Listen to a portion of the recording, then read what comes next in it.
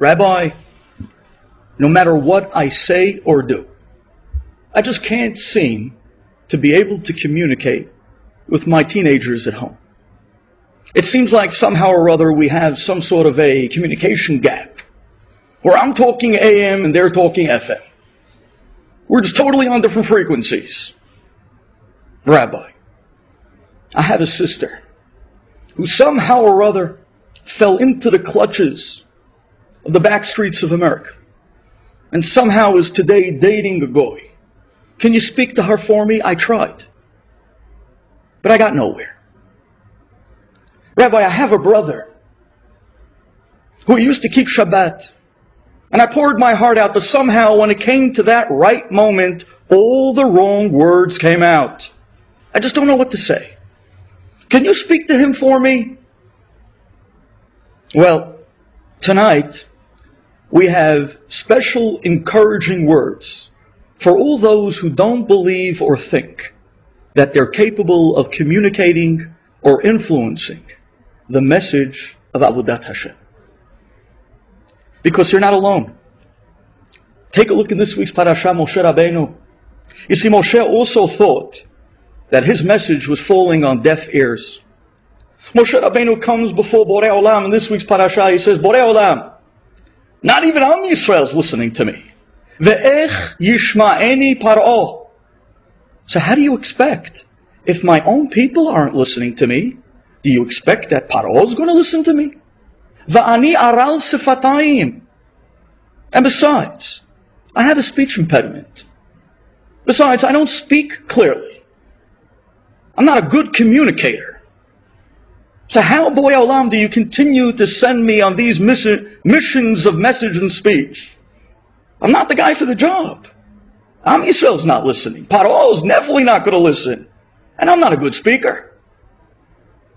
The next pasuk, Borei Olam says to Moshe Rabbeinu in return, Vayitzavem el bnei Yisrael ve'el Paro. Moshe, go and command. Tell the Jewish people, command Paro. It's time. Let my people go.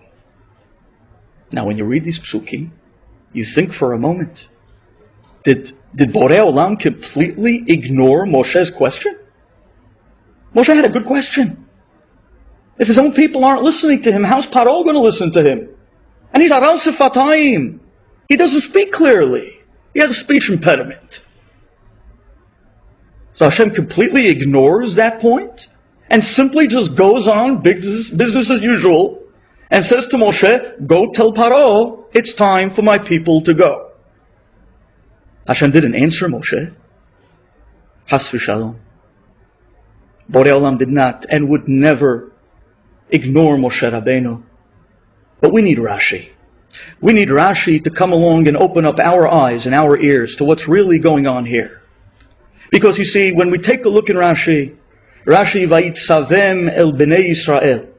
I'd like to read you the eloquent and beautiful words of Rashi. Rashi says, Vayitzavem el bnei Yisrael. Listen to these words. Tziva alehem lahanhigam b'nahat v'lizbol otam. Hashem told Moshe, I want you to have patience with Am Yisrael. I want you to continue to show them tremendous love and care. Such warming words. But how does that explain or answer what we need to answer? And the truth is, says the Be'er Shemuel, a magnificent pshat.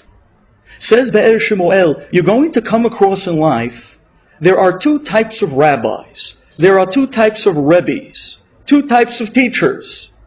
Two types of speakers. You're going to have one speaker who has that perfect speaker voice. The voice that you hear sometimes on the radio. The voice that you say, I'd love to patent that voice. The James Earl Jones voice. Right? Simba, right? The voice. And at the same time, you'll have a speaker that not only has that perfect voice, but has a magnificent presentation. A speaker that has excellent eye contact, eloquent words. A speaker that truly has beautiful speeches, that when people leave the speech, they look at each other and they say, wow, now that was a speech. But that speaker is what we call a podium speaker. And the reason is because once the speech is over, this particular speaker has no contact, no relationship with the people that come to hear the shiurim. It's simply a Jewish Broadway. They come in, they hear a wow, and they go home getting their money's worth. However, there is another speaker. There's another speaker that maybe his words might not be as eloquent. Another speaker that his words is not as polished, might not be as polished at all. But simply this speaker has the ability to convey a real feeling of I care. This is what we would call a speaker from the heart.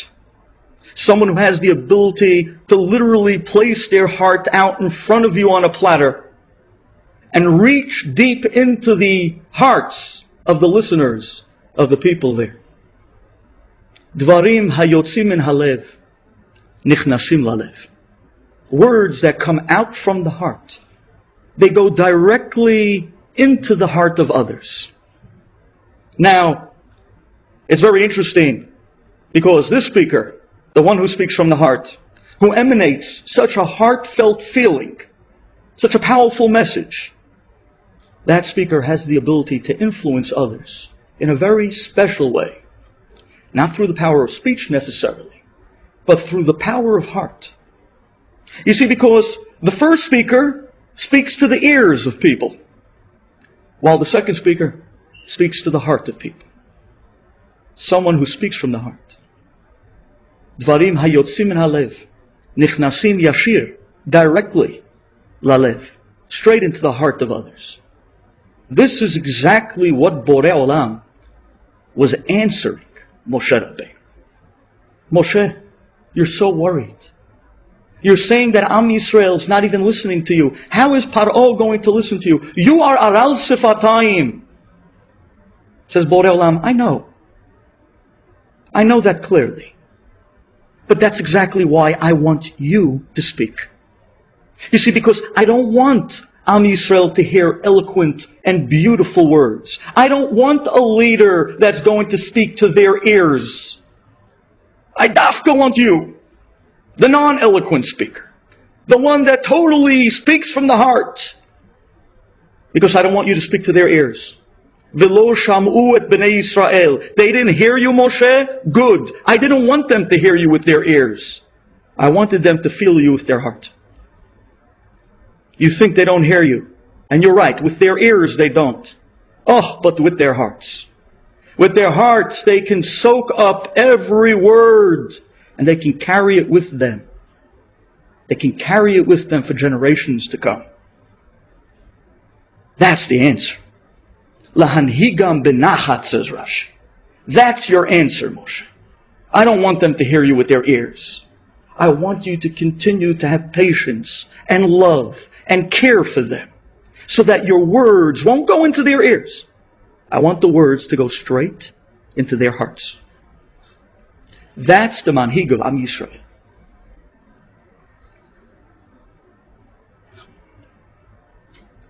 I think one of the most moving and clearly one of the most famous stories of the great Hafetz Chaim, Zecher Tzadik Livracha. A story that made its way around the yeshiva world. And this is a story that truly is carried with great pride by the great Bnei HaYeshiva. This is a story that took place in the yeshiva of Radin, the yeshiva of Hafetz Chaim. Where there in Radin, there was a boy that was grappling with his faith of Hashem. There was a boy that was grappling with Shmirat Shabbat. This boy was caught on Shabbat, hiding somewhere in the dormitory, smoking a cigarette on Shabbat in Radin. Now this is Radin. This is one of the greatest yeshivot in Europe of its time. But you see that they also had those that they had to open up and help in Am Yisrael. They were teenagers then as well. Not to compare, no question. Their generation was far greater than ours. But nonetheless, there was one Bachur who was grappling with Shmirat Shabbat. And he was caught on Shabbat in the dormitory smoking a cigarette. So right away, many of the Rabbanim said, throw him out! It's Mahalel Shabbat in a yeshiva on Shabbat with a cigarette. Throw him out. Word got to the Hafetz Chaim. Hafetz Chaim called the boy in. Hafetz Chaim sat the boy down in front of him. Hafetz Chaim took the boy's hand in his hands, and he began to rub the boy's hand with such love and warmth. And he began to cry. Such an emotional, bitter tears. Crying hysterically. And all he said was, Shabbos. Aye, Shabbos, Shabbos, Shabbos. Rubbing the boy's hand. Just looking at the boy. Tears streaming down the angelic face of the Hafetz Chaim, rubbing his hand. And he looked in the boy's eyes with tears. And he's crying, Shabbos! It took only moments for this boy to break down crying this way. It took only moments for this boy to stand up and to promise Hafetz Chaim that he never, ever, has v'shalom, desecrate the holy Shabbat again. If there are those people out there who may one day hear this story, and they too are grappling with Shabbat, with the great Yetzer Hara of keeping stores open on Shabbat, the greater Yetzer Hara of thinking that by taking a goy as a partner and getting some rabbi from outside of the community to write you a heter on the back of a box of cigarettes. Listen to this story. Close your eyes and hear the words of the Hafetz Chaim. Shabbat, with tears, with love. Shabbat Kodesh is crying. Those are words that went straight to the heart. Believe me when I tell you, those words didn't even enter the boy's ears. Those words went straight to the neshama of this boy. Those words etched into the shama of this boy. Shabbat Kodesh. Shabbat's crying. You desecrated her. Oh, how he broke down crying as well. I saw this. I saw this myself many, many years ago. And I tell you the truth, I think it's a little bit comical in a certain way. I was here in the community praying in one of the shuls, Vatikin, one early morning. And I see a guy walks into the shul, a guy that I personally haven't seen in almost 5-6 years. This was a guy that was with me, the original first group of Har Lebanon 11 years ago, when we started out with an 11th grade. 11 years ago, he was from that original group, and somehow or other, poof, a guy that just vanished into thin air. I always wondered, what happened with this guy? Didn't see him, didn't hear from him. One day, he's gone. And sure enough, years later, he comes walking into a shul, and he walks right up to me. And I didn't recognize him. He has a little scrawny beard. He's wearing a hat, a jacket. He's holding his koracha, praying Vatikin in the morning. And I'm looking at him. True. I mean, we're talking, get ready, big English word, metamorphosis. He went from grasshopper. Grasshopper? No. Caterpillar, thank you. To butterfly. You had to see him. You had to see him. And I looked at him. I said, wow, look at you. What happened to you? He says, Rabbi, I'll talk to you after tefillah. After tefillah, he comes over to me. He says to me, I just landed this morning. I came back from my 3rd year in Israel. I said, really? 3rd year? In yeshiva, day and night learning? He says, yeah. I can't believe it. Now I understand. But tell me, why did you go? Why did you go? You know what he tells me? He says to me, you don't know? I said, no. He said, don't you remember 4 years ago Purim? I said, I have a hard time remembering this past year Purim. 4 years ago Purim? He says, well, let me tell you what happened. He says, every year in the minyan, we have this cute little minhag, just to get the rabbi going a little bit, pour some alcohol down him and see the funny stuff that comes out. And everyone lines up on a line, Purim, the whole minyan, and each guy comes for a biracha, laughing their heads off while the rabbi is stoned out of his mind. One guy after the next. He says, I was standing on line. And there was one guy in front of me, and my turn was next. And he says, you grabbed this guy, and you started to shake him, and you were crying hysterically, and you were pleading with him. You were pleading with him to go to Israel to learn. And you told him that he was destined for greatness, and that he has a head that Hashem gave him for Torah, and he's going to be something. And he says, I was standing behind that guy. And he says, those tears, he said, they went right into my heart. And I said to myself, 1 second. If this guy in front of me is going to go to Israel and learn, so am I. He says, that's it. I got my biracha that year. I took a step right off the line. He said, the next night, the night after Purim, I bought a ticket and went to Israel. Now, I tell you, when I heard these words, my jaw dropped to the floor. I'm talking to one guy, and the other guy went to Israel. He said to me, those words went into my heart. And all night, I heard those words. I saw those tears. I was on a plane the next night. I tell you, no speeches. No. Dvarim hayotzim min halev nichnasim lalev. Says Rashi, lahanhigam benachat. Moshe, here's your answer. Yeah, they're not listening to you with their ears, but believe me, with your love and sensitivity, your words went straight into their hearts. Your words went straight to their hearts.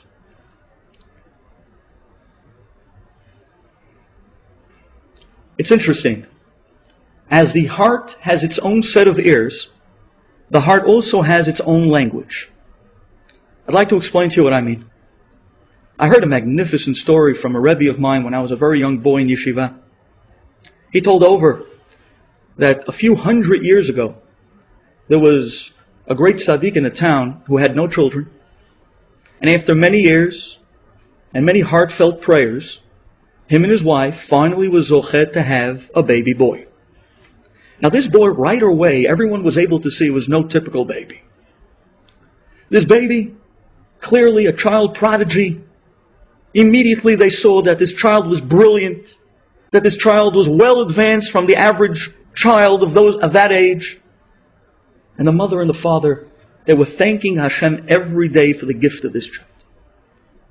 Well, a few years passed, and word got out to the city that this rabbi and his wife has a very gifted young child, a genius.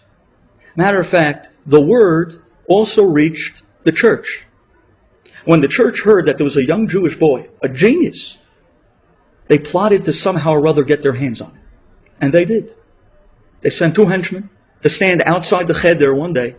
And right when the boy came out of yeshiva, they identified him, they grabbed him, kidnapped him, and brought him back to the monastery, to the church. And there they locked him up. Now the mother and father, not knowing what happened to their son, never came home from yeshiva that day. And they started a search. And the search went on for months, but to no avail.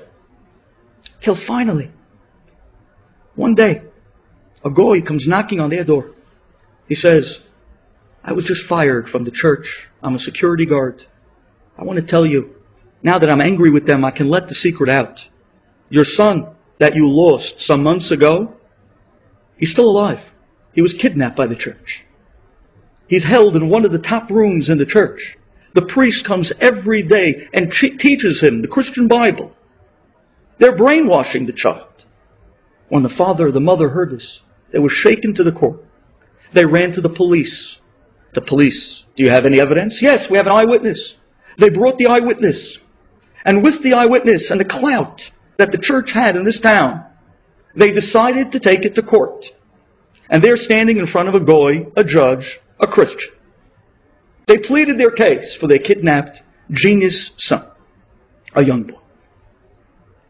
Well, the judge heard the case, heard the testimony of the eyewitness, and the judge turns to the priest and says, so what does the church have to say? Well, now the priest can't deny that the boy is there. So the priest says, yes, the boy is there. But the boy came to us on his own volition. He wanted to convert to Christianity. And you know that no soul who wants to convert to Christianity can we hold back. But it was by his own volition. Well, the judge turns to the parents. The parents are screaming, that's a lie, that's not true. Finally, the judge ordering the court. He says, okay, this is my decision. I'm going to allow you, the father and the mother, a half an hour to meet with your son in the church.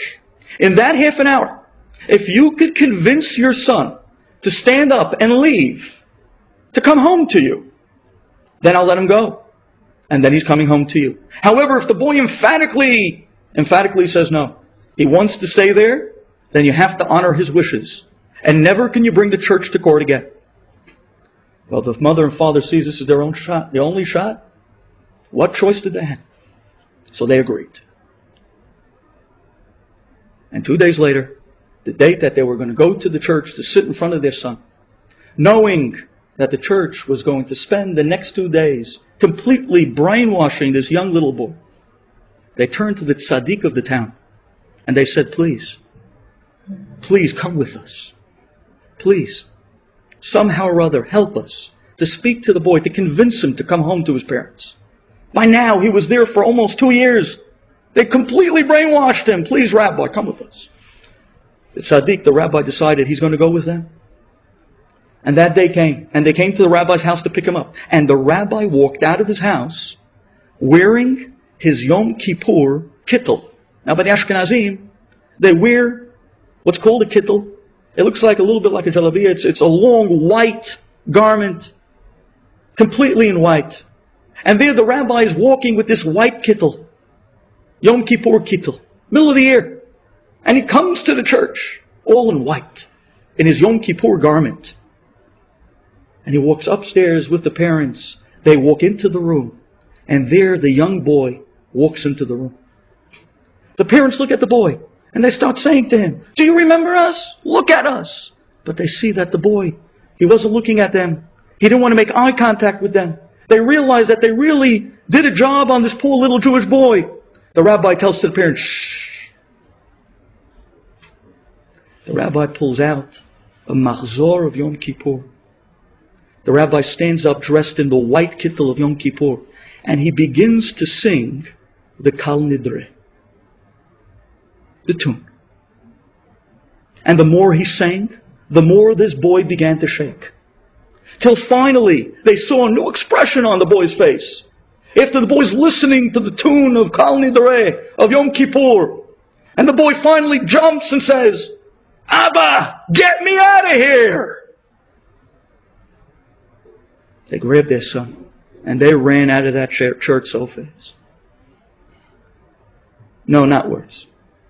Definitely not words aimed to the ears.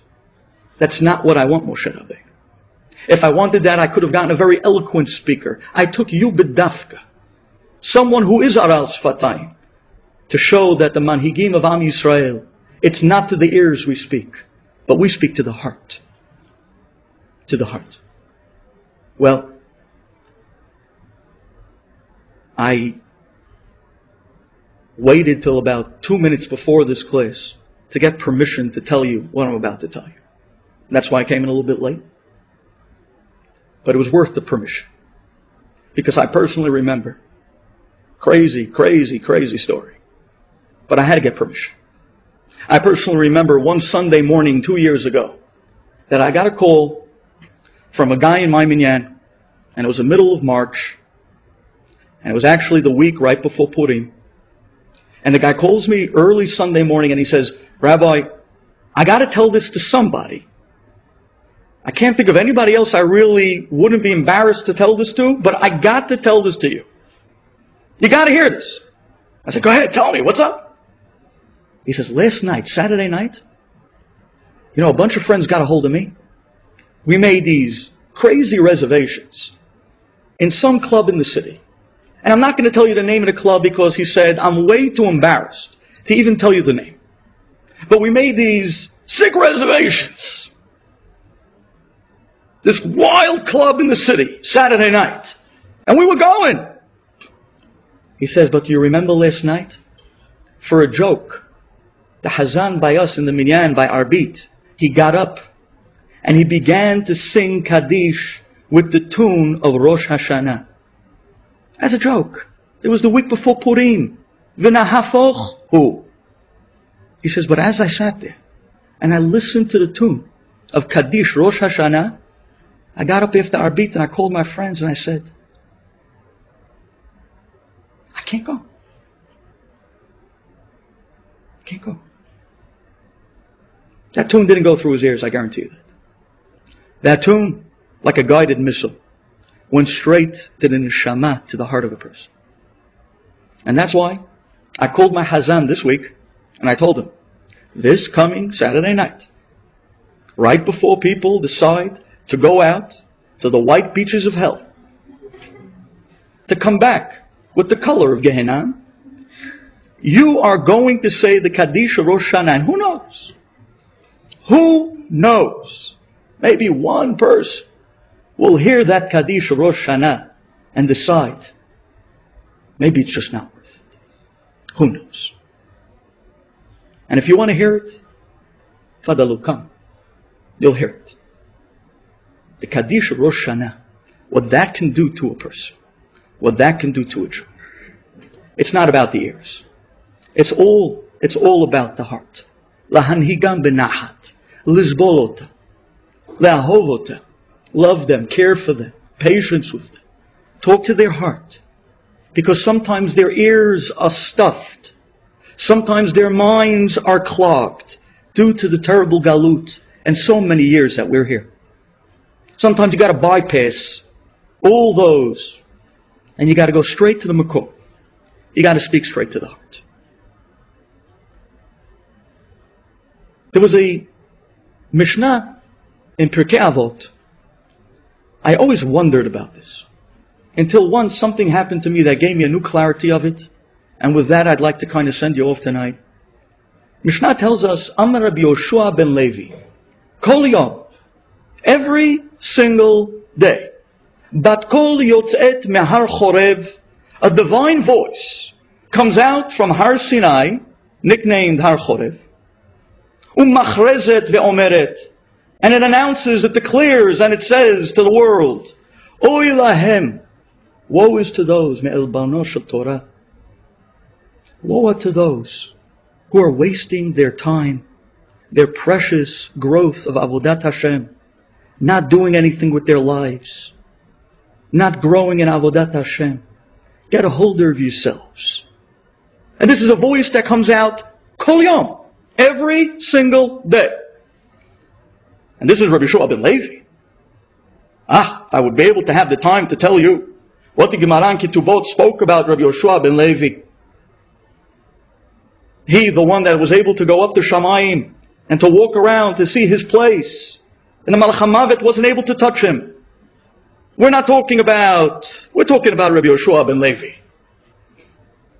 And this Rabbi Yoshua ben Levi says, every day, a divine voice cries out from Har Sinai.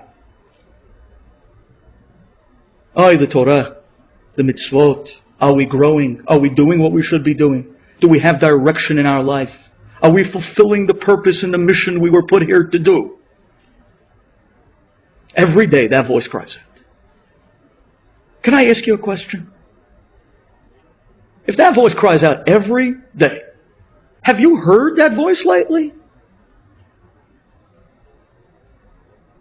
So where is it? How come we don't hear it? And the answer is, you're right. With your ears, you don't hear it. But with the heart, every day. There's a certain feeling inside a Jew, every day. A feeling that says, I could have prayed a better Shachrit. I cut it short. I was rushing for work. Tomorrow I'm going to go wake up earlier and pray the way you're supposed to pray. Look at that, my friends. They're waking up 5 o'clock in the morning and learning with JRoot. And I'm a bum. And I'm waking up at 9:30 and complaining, throwing on my tefillin, swallowing down the first pasuk of Shema, running off to the train. What's going to be with me? Tomorrow I'm going to wake up and learn. Tomorrow I'm going to wake up and pray. How much Lashon Hara I just spoke. By hanging up the phone, I realized that I picked up the judgment in heaven on myself, God forbid. All that Lashon Hara I just spoke. Why can't I control myself? You know what? It's time. Time to start getting onto that text message list, to get those halachot every night. Even if I don't read them, it's a reminder every night. Shmirat halashon. Even that has an effect on a person. Shmirat halashon. And we tend to stop a minute and think before we speak. What's going to be with me? Am I doing what I was meant to do in this world?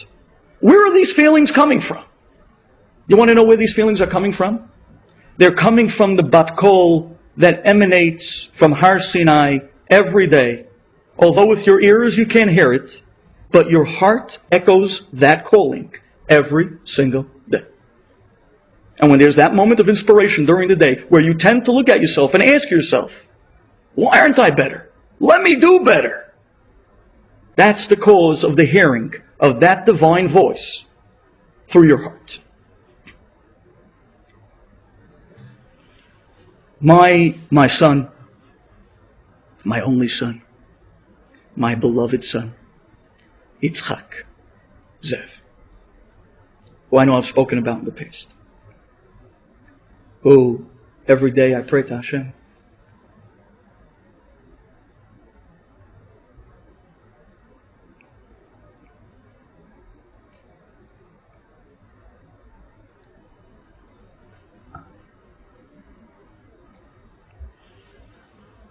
anyways, my Yitzchak Zev, who 2 years ago showed up to playgroup one day, and there a new boy came to class, but he didn't really look like the other boys in the class. There was a boy that had these funny looking tubes coming out of his ears, a little boy shorter than the rest, very meek, probably was a preemie baby, a boy that we were told at one point had a certain sickness that comes and goes. A poor little boy. But when we found out that he was deaf, we asked the teacher, how is it that the boys communicate with him? And she says, well, this boy does read lips, but the truth is, he doesn't really communicate with anyone except your son. I said, really? So I turned to Yitzchak Zev and I said, Yitzchak Zev, you learned sign language? How do you communicate with this boy? And he looks at me and says, I don't know. I just walk up to him. I sit down with him. We play with the trucks. We play with the cars. We build little things with the blocks. He's my friend. Okay. The mother called us up once. The mother of this boy. And she said, hi, I'm David's mother. The little boy's name was David. You know, the boy that's deaf. Yes, how are you? Well, apparently, according to the Morah, the only boy that plays with my son in class is your son. That means that my son has only one friend. And I have to be honest with you. He doesn't really have friends here where we live either. The neighbors, they stay away from him. So I think your Yitzchak Zev is the only friend that he has in the world. I said, wow. I said, well, I'm happy. I'm happy that Yitzchak Zev is playing with him. And that he's playing with Yitzchak Zev. And somehow or other, I don't know how they communicate between each other, but they understand each other perfectly. Well, she said, well, can I ask you a favor? Tomorrow, I'm going to be late. Would it be okay if my son comes over to your house after school to play with Yitzchak Zev? Absolutely, it's our pleasure. And right after school the next day, this young little boy, David, with the whole wires, my heart went out for this boy, who really couldn't hear, and I didn't know how we would get through to him, although the mother says that he reads lips. So be it. And the truth is, whatever we needed to tell him, we told Yitzchak Zev, and he would tell him, and he understood. And that's all it took. So, no problem. The boy came home that next day with Yitzchak Zev after school. Well, my wife turns to me and says to me, listen, the boys are a little bit bored. They played with all the toys already in the basement. So there's a book that I need you to pick up for me from Barnes & Noble. Do you mind going over there and like this? You can take the boys out with you and they can get a little air. I said, okay, no problem. So she told me the book. I took my Yitzchak Zev and little David. And we got into the car. We drove out down Route 9 to Barnes & Noble. And there I come into Barnes & Noble and I find quickly my wife's book and I'm on my way over to pay for it. And Yitzchak Zev gives me a little tug on my jacket. And he says, Abba, before we go, me and David, we love story time by Mora. Could you just read us a book before we go? I said, okay. Fine. Now, in the back of Barnes & Noble, they have that little kiddie section with these little tiny chairs. So I said, hey, pull up a chair. We pulled up a chair. Yitzchak Zev pulled down the book. I don't remember exactly what it was. Maybe Danny with the dinosaur or, whatever those classics are. I don't remember from myself as a kid. Harry the Dirty Dog, right? The book that got every little kid to take a shower. All those classics. He pulled down one of these books. And we sat down together. My Yitzchak Zev on one side and little David on the other side. And they were both in front of me looking at me. I opened the book. And I began to read them the book. And they actually picked a good book. And I started getting a little bit into the book. And I wanted to make it a little bit interesting for them. So I started pulling out a few voices. Started dramatizing the book a little bit. Started ad-libbing a little bit, where the page only had 3 words, but somehow it kept going on and on and on with a story. And then suddenly I pick my head up, and I see that right behind Yitzchak Zev, there was another 5 kids sitting on the floor listening. There were another 2 sets of parents, 2 old ladies knitting, and an old man holding a coffee cup. I said, really? I said, Yitzchak Zev, we got to sell our crowd here tonight. Shame we didn't call Rico on this one. So he looks up at me and he says, keep going up, keep going. So I modestly, quickly finished off the end of the book. And that was it. Story time was done in Barnes & Noble for that day. Everyone had to go back to where they came from. And I quickly picked up Yitzchak Zev and I said, let's get out of here. And we ran out. And Yitzchak Zev says, Abba, but we were in the middle of the story. You didn't finish the story. I said, okay, listen. I'm going to take you to Judaica Plaza. It's like an Eichler's down Coney Island Avenue. It's a Jewish Sfarim store, but a big, beautiful one. And it has everything and anything of Judaica. And there, we went into the back of that store, a little bit more at home, and we sat down again in little miniature chairs. And this time I said, go ahead, pick up a book. And sure enough, he pulls the book down of Yonah and the Whale. My favorite. So I said, give me a book. So I began to read in the book. And again, I started getting into the story. And then we started with the sound effects. And I said, Yitzchak Zev, there was a storm. And the boat was rocking back and forth. And I started shaking their chairs back and forth. And they felt the breeze and the winds. And they were holding on. And the captain, aye, aye, captain. And they started screaming, Captain, we're going to go down. And then Yonah stood up and said, this is because of me. And all of a sudden it was quiet. I picked my head up and I saw there was 4 kids sitting there listening. Another 2 Hasidic kids behind me, tugging me, saying, no, no, no, no, no, no. We continued and finished the story. I saw that David loved the book. I said, David, you want me to buy the book? Yitzchak Zev turns, David, you want him to buy the book? Yes. Okay. So I bought him the book, Yonah and the Whale. His mother came that afternoon, picked David up with the book.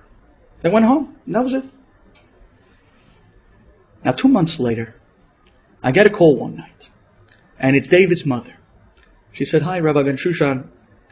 I know maybe this is a little bit out of line. I feel very terrible to ask you what I'm about to ask you. I cannot tell you how much this is going to mean to me. Hashem, you got to help me on this one. You know I'm not going to make it through this one without falling apart. So help me, please. Please, help me. Because you didn't throw this my way just to keep it to me. I know that. So help me. She says, David came down again with this particular sickness that he was fighting, and he's now in the hospital, and the doctors are very concerned. Could you do me a favor? You know that book that you bought him, Yonah and the Whale? Well, that book, every single night, he pulled it out from under his pillow, he'd read it, and then he'd put it back under his pillow, and he'd go to sleep every night. She said, today, I was in the hospital, and I wanted to cheer him up. Now, of course, he brought the book along with him. So I pulled back the book, and I started to read him the book. It was his favorite book. And David looked at me and said, in the way that he conversed with his mother, he somehow or other sent her the message, Ma, you don't read it like Yitzhak Zev's father. She says, you think you can come out?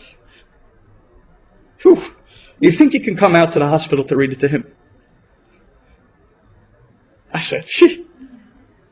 Are you joking? An honor and a privilege.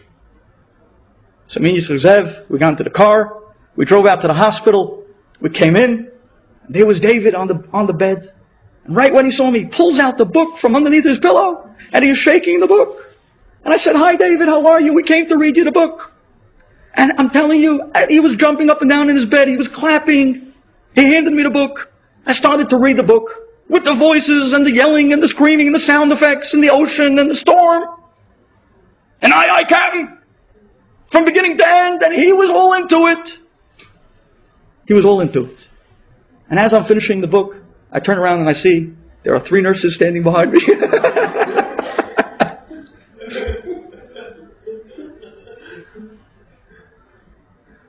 I finished the book.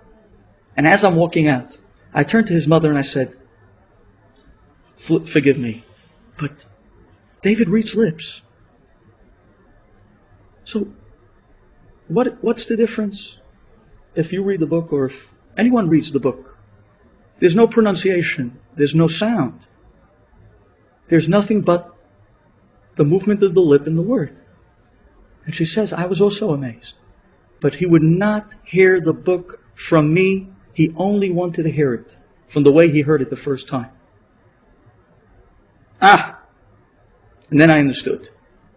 Lahanhigam benahat. Lizbolota. It's not about the ears. It has nothing to do with the ears. The ears can be completely and absolutely shut off. We're talking to the heart. To the heart of that little boy. To the heart of Am Yisrael. And therefore, if there are any Rebbes that will ever hear this, any teachers that would ever hear this, although at times it looks like the students' ears are completely closed, and you get that feeling like, why am I doing this anyways? Nobody's listening to me. I'm not getting through to them. Why am I doing what I'm doing? I tell you, forget about the ears. Even when the ears are closed, even when the mind is stuffed, talk to the heart. Moshe Rabbeinu, the greatest of the manhigim of Am Yisrael, with a speech impediment. It wasn't eloquent words. It was all heart. But that's the way we reach another Jew. That's the power of influence. That's Am Yisrael. Dvarim hayotzim min halev, nichnasim lalev. Don't give up.